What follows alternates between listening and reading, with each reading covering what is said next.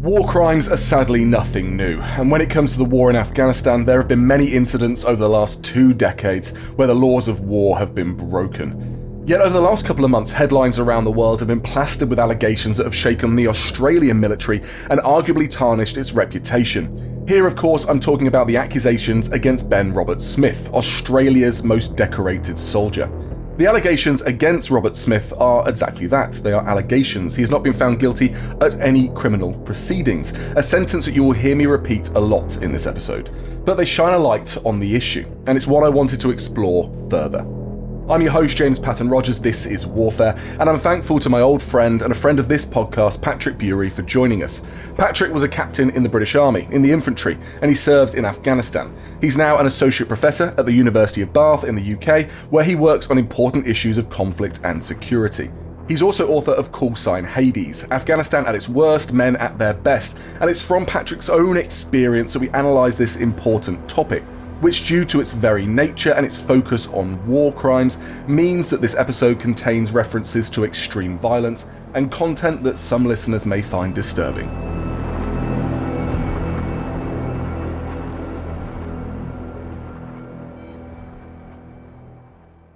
Hi Paddy, welcome back to Warfare. How you doing?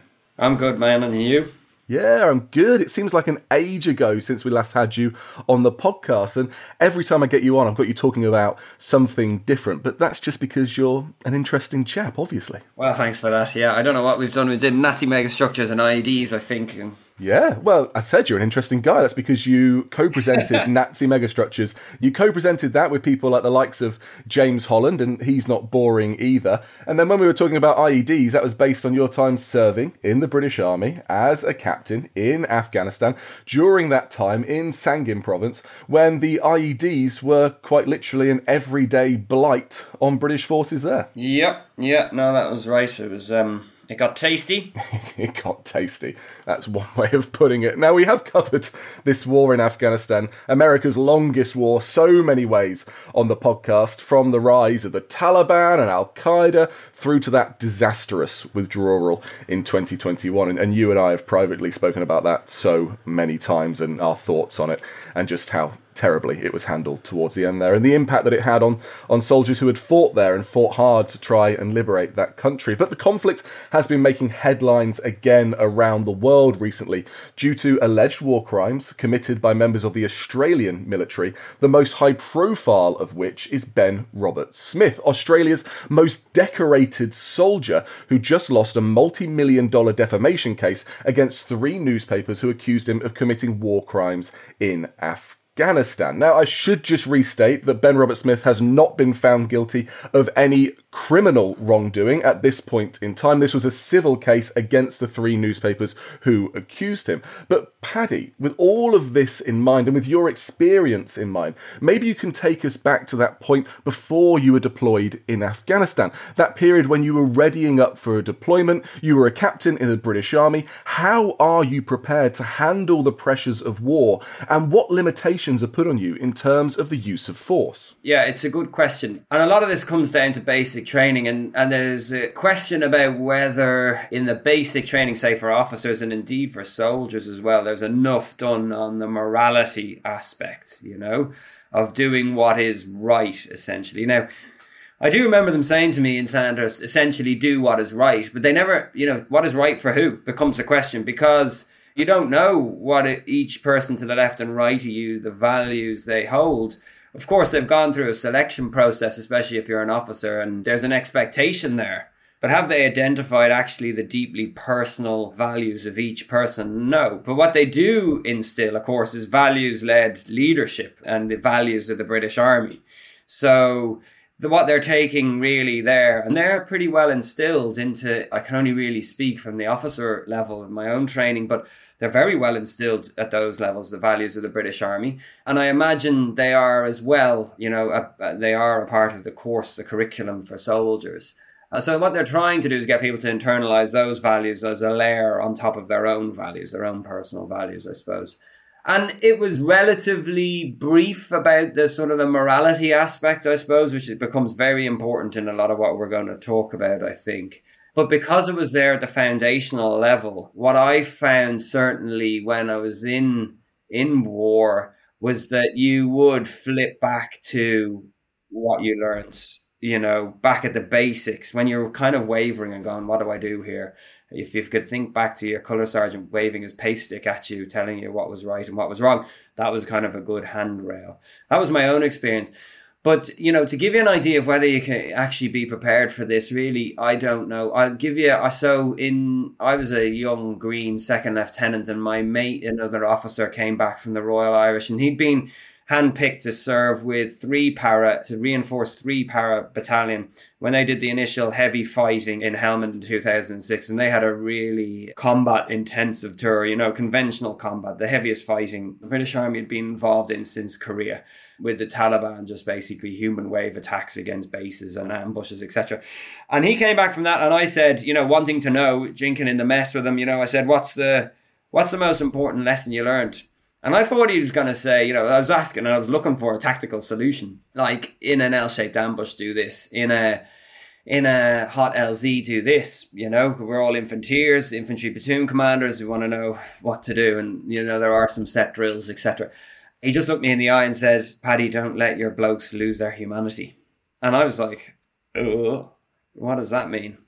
And I banked it. I just didn't really get it. And it was about halfway through the tour in Sangan, and we were taking casualties. There was a fair bit of killing going on as well. Half the people hated us there. And the blokes, you could feel the hardness, the corrosiveness of being involved in combat, of taking casualties and meeting them out. That corrosiveness, that humanity starting to go, as you would expect, because it's a hard place and you have to act hard. And that's when I thought back, and I was struggling with this. I was struggling with, how do you set yourself up as a group of people, as a group of men, actually, but some women at that stage, but the medics really, to deal in this situation where you're being blown up and you're not seeing the enemy without losing yourself, but in a way that gets the people under your command home in the best moral sense as well as not just physical. And how do you deal with this, Paddy? Do you sit down with your troops? Do you remind them of the laws of war, the Geneva Convention, how prisoners of war should be treated? They should be, of course, treated with the utmost levels of humanity and not harmed. Is that the sort of thing you do here, or do you just sit down and have a personal chat and talk through some of the problems that each person is having, or is it just not as formal as this? I mean, how do you process this in a time of war during incredibly intense conflict like you spoke about, where you almost have to dehumanize the enemy in some ways to be able to kill them, but in asymmetric warfare, where you have the enemy that can also look like civilians at the same time, you have this quagmire, this mess of a conflict all at once that makes it almost impossible to keep your humanity. How do you even begin to deal with that? Well, yeah, at a practical level, so we would have in the DC in Sangan, we had our little space where under a camo net we could sit on sandbags. And every evening you'd get the platoon together with the platoon sergeants. And I would have the brief, the information and the intel brief, the orders from the OC, from my boss, and then any intel updates, and the sergeant would have the whole piece about how to actually run the platoon in terms of the logistics, ammo, guard duty and all that. So that's so you're a team, you are actually the mum and the dad. Some people can argue who's who, but the interesting thing, so the way we managed it, first of all, a lot of the conversations as the war went on, so the rules of engagement which you're getting at are very clear. If you're a British soldier, it's slightly different for the Americans. You can use lethal force to protect life, yeah? And that's it, really. But not property. Life. Only life. No. Yeah. And Americans can use lethal force to protect property if they have to. Yeah. So they've got a looser rules of engagement. That meant, how did that translate on the ground? That meant, actually, to be honest with you, if somebody was potentially carrying a weapon but not raising it in an offensive way, then you would actually, not be, especially if it was concealed weapon. Yeah. So under their dish dash.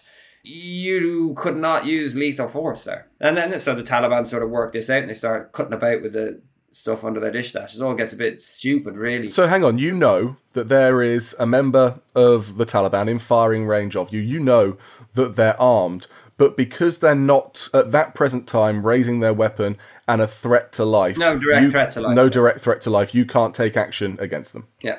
That would be our rules of engagement. So that makes it even more difficult. And it's very great. So when you go out and you deploy, it looks very clear, and those rules of engagement are very clear. But actually what happens a lot of the operational stuff starts happening in the grey areas in between what's clear. And it requires interpretation, immediate interpretation. And the lads are looking to you for interpret them. And that's where so this is to get back.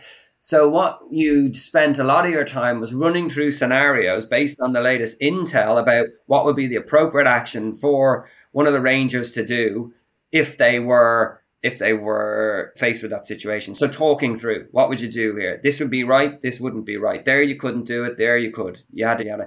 And in doing that, actually, you end up with the situation. So PJ was a brilliant sergeant, and we got on great with me together, both from Ireland. And he'd got a lot of experience, and he would sort of say, he'd set the tone by, look, the two things I always remember him saying is like, I'd rather be, if you're unsure, I'd rather be judged by 12 than carried by 6, which is pretty tough way of dealing with it.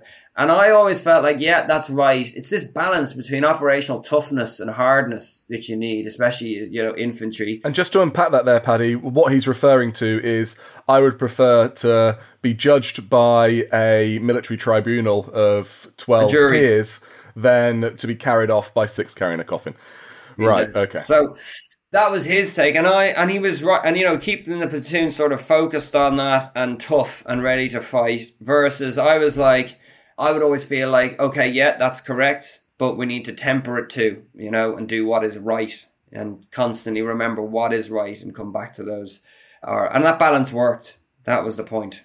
And if you're talking about how do you set yourself up, it's all about nurturing the team. And this is so important in some of the cases we're going to talk about, right? It comes from the leader, and it does come from the leader. And generally, that is in the way that the US and Australian and British militaries, Canadian, most of them are set up. That is the officers supported by their senior NCOs, is about unit climate. What is acceptable? What is not? And in pretty much, as far as I'm aware, all these cases we're going to talk about, it's the unit climate goes awry. There's some leadership issues. The climate is not set in the correct constraining way. And as a result, the scope for action, which is not acceptable, widens. And this is all happening in a context, which I've said, this is an incredibly corrosive environment. And I've experienced, so I was infantry, I was attached to elite infantry. It was high threat counterinsurgency with some fairly punchy engagements in them. It's not conventional high intensity interstate warfare, which is even more corrosive because it's just on a different scale altogether. So that's really kind of what the battle is. And, to talk about, I was thinking about this before we came on, platoon. Oliver Stone captures that really well. This battle about how do you set yourself up as a bunch of people? What are you willing to sacrifice to survive? That's really what it's about. And Barnes and Elias, Barnes, this hardcore super soldier, no morals, just going to do what I have to do and kill my way out of the problem, versus Elias, who's like, be careful here, be awful careful.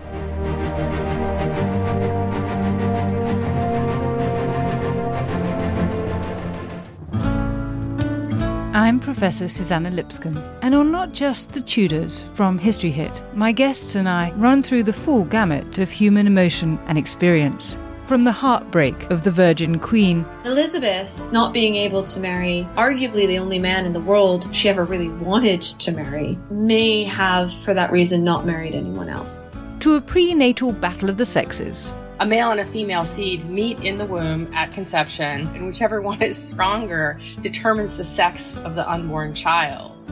From Lady Jane Grey facing her executioner, you can't help but feel just the utmost sympathy for this young girl. To why the Laughing Cavalier is, well, laughing. He strikes me as someone who goes off on a sort of swaggering booze-up. Subscribe now to Not Just the Tudors from History Hit, wherever you get your podcasts.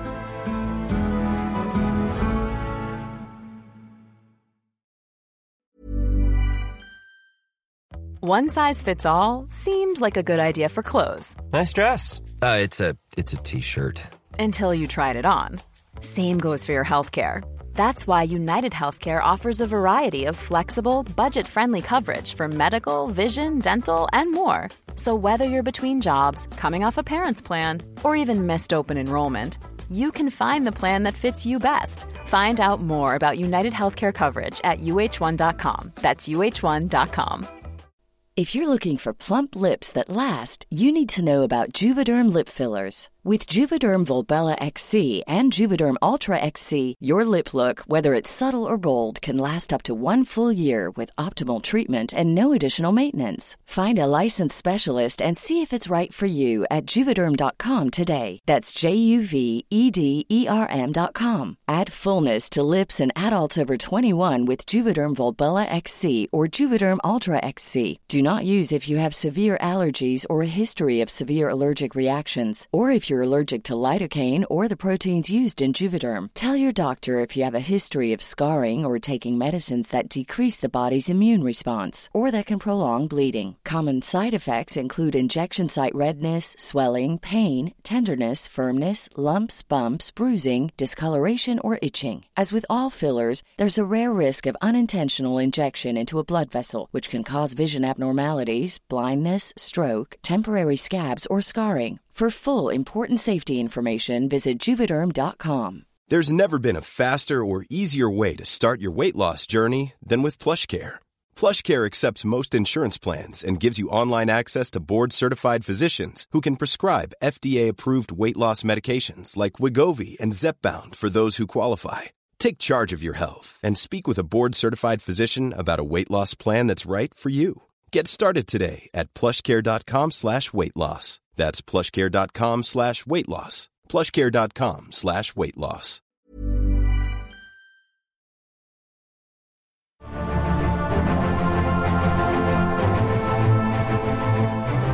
And so is there this toxicity of a super soldier when it comes to modern warfare? And is this what we're looking at in terms of the case of Ben Roberts-Smith and what he's been accused of? Because if these things are found to be true, then they are incredibly heinous war crimes. And again, we will say if these are found to be true. But what the judge in the civil case has said are true are most undisputably war crimes. Can you take us through what it is that Ben's been accused of? Yeah, well, so in this case, again, from the information we have that's open source, is that essentially the context is really important, whereas numerous Australian special forces are accused of numerous murders of Afghan people, whether Taliban civilians or not. And there's been an investigation into that, which I think is ongoing. And Ben Roberts-Smith was more specific about that. Certain people at certain times, for example, handcuffed, pushed off a cliff, shot, etc. And shocking stuff, really.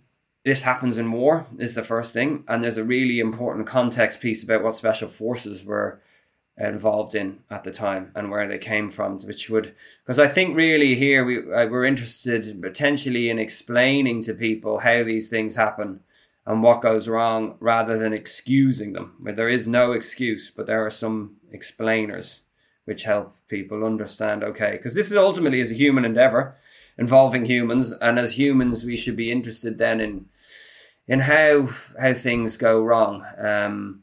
But to come back to the culture elements, you set the standard. I think, to be honest with you, this would be my experience. Like Colonel David Grossman is I don't know if he's still active, but like American Army psychologist, and he wrote a very good book called On Killing, which I recommend to people. It's basically like one of the seminal texts.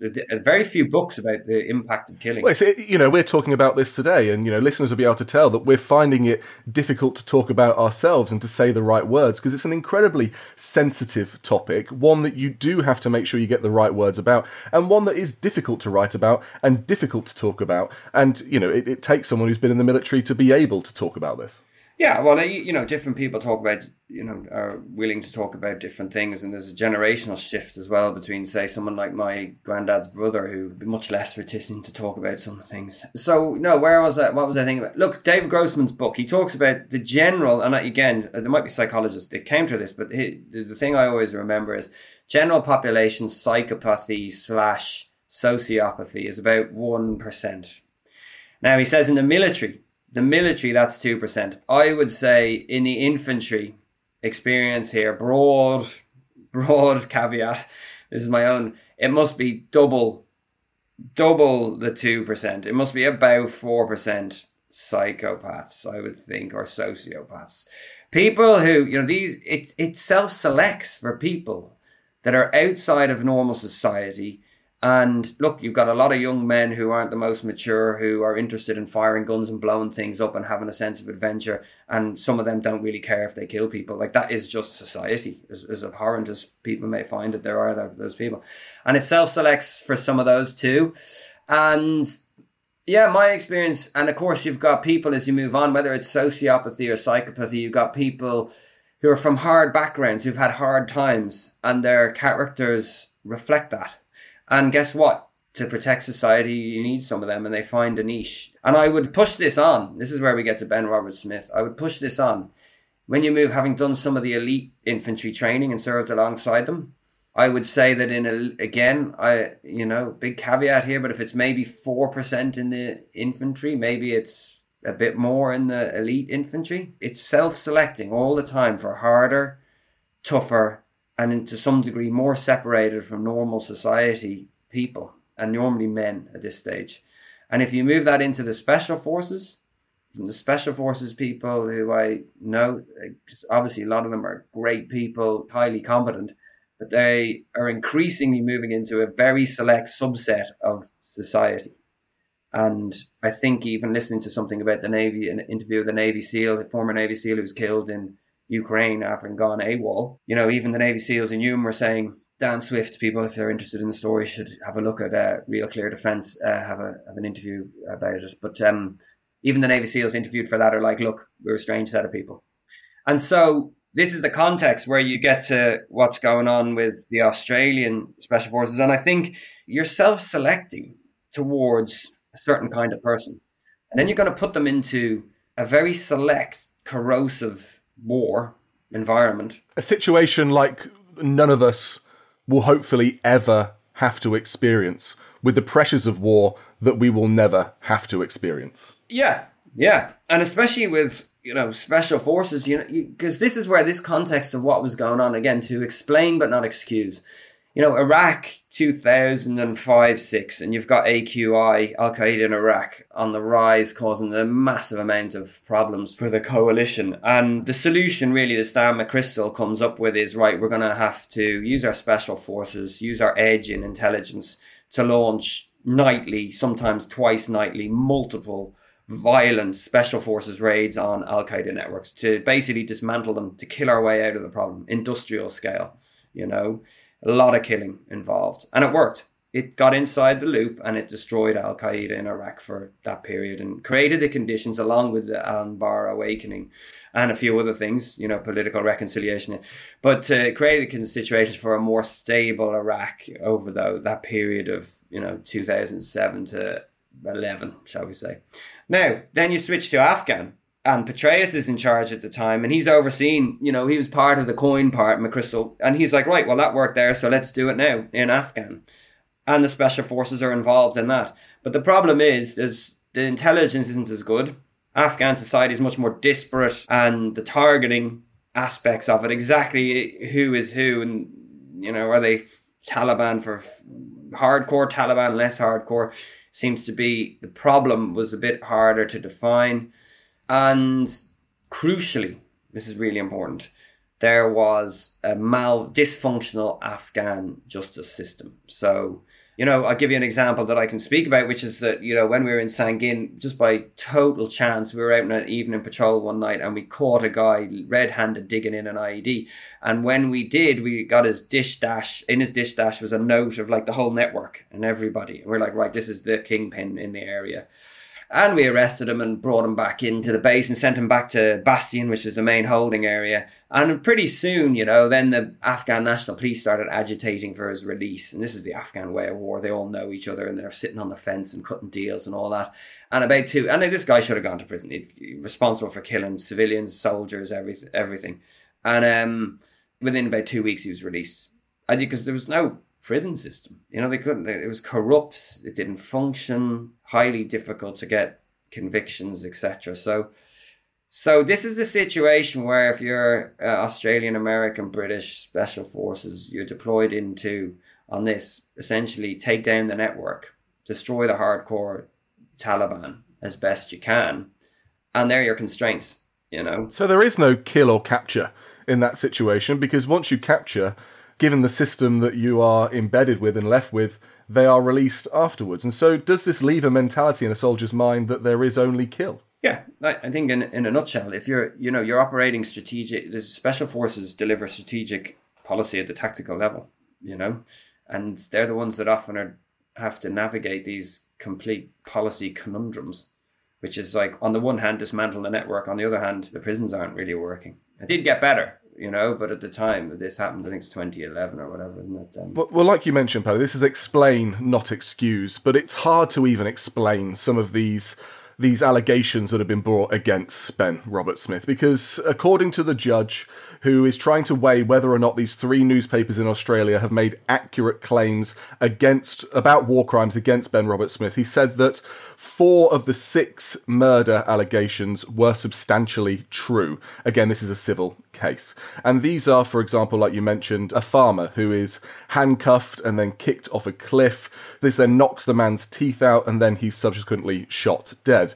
Another case is a captured Taliban fighter who was shot at least 10 times in the back before his prosthetic leg was taken as a trophy and used by troops as a drinking vessel. And then 2 murders which were ordered or agreed to, allegedly, by Mr. Roberts-Smith to initiate or blood rookie soldiers. And of course, all of this in mind, there is no way to excuse these. There's a broader situation of war. War is war, and we can explain why these things do happen. But surely, Paddy, this is going to be a massive blow to the reputation of the Australian military. Yeah, and you're totally right. You know, this is horrendous stuff, and it suggests what I would say is a failure of unit climate. Certainly the blooding thing shows you just how bad it's gone. This is somebody who is obviously, he was only a corporal at the time, as far as I'm aware. He shouldn't have that kind of command presence to be able to blood other people. But it's just horrendous. And it's the complete opposite of good leadership, of what people should be doing. And as I said, and this is what the context is, you're self-selecting. And unfortunately, as you move into these organizations, I just am pretty much convinced you have the chances to end up with some bad eggs, you know. And, you know, special forces, of course, to get in, they obviously prove themselves massively. But once you're in, because they've proven themselves so much, the general sort of leeway for them to remain and operate in a way that the trust in them to operate the main way is massive. It's more than in, say, the Red Line infantry, because they've been selected. They are the right stuff. So I think that's another really important thing. But it's just horrendous. It should not be happening. It's completely wrong. And there is no excuse for it. And it comes down to, I would say, leadership, you know, who is checking on them. And you can be a great soldier. And, you know, a lot of these hard, tough nuts are amazing soldiers. But are you a good person? And ultimately, in these kind of things, you need good people. Actually, the best soldiers are the ones that don't like doing it. Well, you mentioned the fact that there is perhaps an increased percentage of those who might commit such acts within the Special Operations Forces sector or those within the special sections of the infantry. And so is it fair to say that this isn't just an Australian problem? Have we seen incidences like this across Allied forces in Afghanistan? Oh, yeah, 100%. And, you know, one of the other ones, which actually happened just as I was leaving Sangin, was the one involving a Canadian officer. This is one of the most interesting ones because it was basically, and I heard it as through military channels, as a mercy killing. He basically came across 2 Taliban, which I think had been, one was dead and the other was very badly injured from an Apache. And on the patrol, and this officer, Captain Semrau, you know, he decided that it was the humane thing to do was to kill him. Now, we're taught you can't do that. You're just taught. That's not your job to play life like that, play God. But he commented to a soldier after he shot this guy twice and killed him, and they never recovered the body, which suggests he was Taliban, actually. But yeah, he said, you know, I couldn't live with myself leaving another human being like that.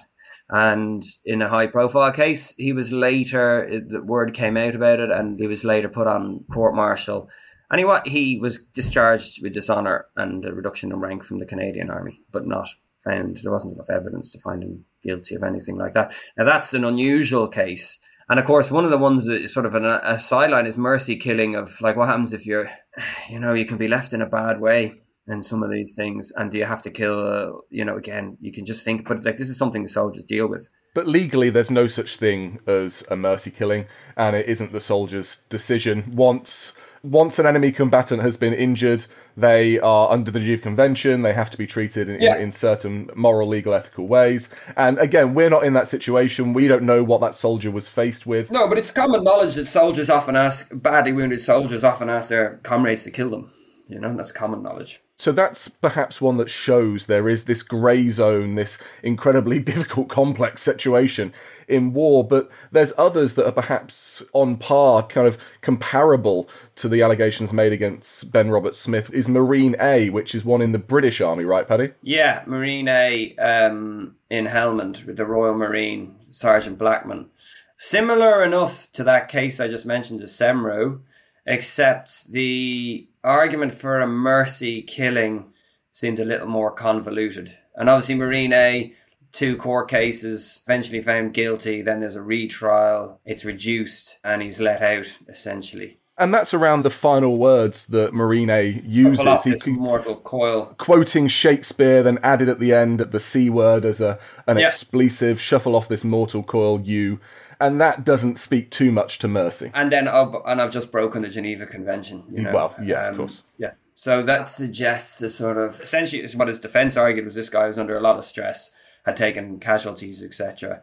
But they made the case that it was a result of war. And, this is the other interesting thing about this. Like, some of Ben Roberts-Smith's comrades were like, look, you send us out there to kill bad guys and we kill bad guys and then you bring us back and you go, oh, well, now you're on... you can see like this, you put people into harm's way and actually Western militaries, I think, if you look how My Lai, the commander, was actually treated fairly leniently in the end after killing, giving the order for a village to be killed. Generally, I think the West kind of views, okay, we've put them in harm's way, and that does take into account, obviously, because it becomes a political football as well. Well, of course, but you mentioned there's obviously a psychological factor, the psychology of war, the mental state of the soldiers themselves. But one thing I feel like you're alluding to here, Paddy, is a broader institutional problem that we have here about who we're choosing to put in these situations. And as you're speaking, the one thing that keeps coming to mind in my head, given the current situation in Ukraine, is the fact that Russia is picking as many prisoners as they can possibly sign up to put on the front lines in the war in Ukraine. And so I guess my final question to you is, yes, we should and we will continue to focus on Afghanistan, and I'm sure more cases like this will crop up. But are we looking at a future where there are going to be hundreds, if not thousands, of reported war crimes that need to be investigated coming out of Russia's offensive war against Ukraine purely because of the type of troops that Russia are choosing to put into that fight? Yeah, it's a good question. I think the first thing you've got to remember, hundreds of thousands of Western troops served in Afghanistan over 20 years. And there are maybe, we know of, like 3 proven or active cases so far. Certainly there's some questions about other things. There's been reports about what the British SAS did, I know, on Newsnight, etc. But so it's very small, which suggests that actually for such a corrosive thing, something is actually going right. This is going to happen. It just happens. This is what happens in war because it's so corrosive, as I keep saying. Look, I tell you what an interesting thing about the Russians is, you look at what happens in Bucha and Irpin, and when they really started to come under the cosh, these columns were advancing in Ukraine last year and getting smashed up by Ukrainian artillery. And one of the aspects, again, explain doesn't excuse, but you've got to remember this is the future of war. Now everybody's their own little sensor with a mobile phone. And any civilian, I think about, imagine if I had to deal with this in Afghan, but any civilian can now take a picture, geolocate you, send it to a fire control node and have your mates killed very quickly. Now, how do you think that contributes to how poorly led because they are poorly led, the Russians are, because they don't have enough NCOs. And poorly trained. And yeah, well, some of these guys would have been more regular at the time, than others. But yeah, exactly. And then you take into the account the brutal experiences they have and maybe how actually brutalized they are from their previous. And suddenly it becomes, you're like, oh yeah, okay, I can see why they were targeting civilians, because they're like, I'm getting smashed here.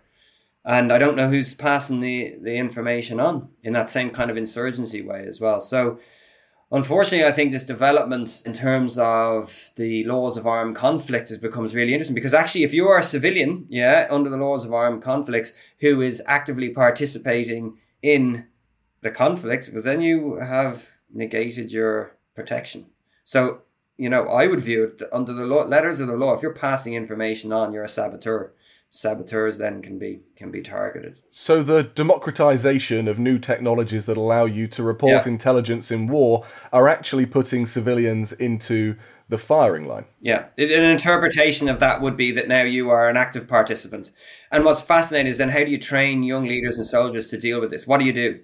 Well, at the very basic level, I suppose you go around confiscating phones. That's the first thing you have to do, is get everybody's phone, which doesn't stop it, and obviously take down the internet connections and stuff like that. But then on the other side of that, I suppose it's those same civilian reportings that will also be incredibly useful when it comes to hold people to account for the crimes that they've committed, whether that's commercial hobbyist drones in the sky above that are recording the crimes that are taking place in civilian areas and on the battlefield, or those pictures and videos that are taken that are posted up on Telegram or sent back to be documented and kept as evidence later. Yeah, absolutely. It cuts both ways. It cuts both ways, of course. But I just think it's something that militaries are going to have to grapple with much more. Well, it's something that I hadn't thought about in any way, shape or form. So, Paddy, thank you so much for your time today, for taking us through your own experiences and through that helping us to understand this incredibly high-profile case that is taking place and will likely to continue over the next months or perhaps even into years. And, of course, applying this to what we're seeing in Ukraine now. Paddy, you always have such good insight onto what is going on into contemporary conflict. So please tell us, where can people follow you online? Where can they read more? Where can they read more? God, well, I did write about this, sort of the morality aspect in Call Sign Hades, which is a book I wrote 10 years ago about our platoon's experience of Afghan. And other than that, they can follow me on Twitter at Patrick Bury. Perfect. Paddy, thank you so much for your time, and we're going to get you back on the Warfare Podcast again soon. Lovely chatting to you. Thanks for listening. A reminder that you can now follow along online on Twitter at HistoryHitWW2, on Instagram at James Rogers History, and on TikTok also at James Rogers History.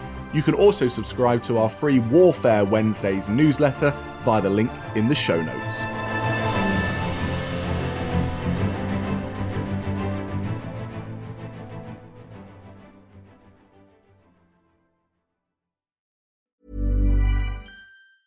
Planning for your next trip?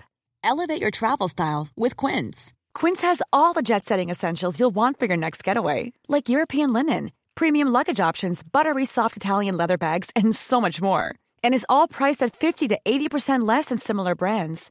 Plus, Quince only works with factories that use safe and ethical manufacturing practices.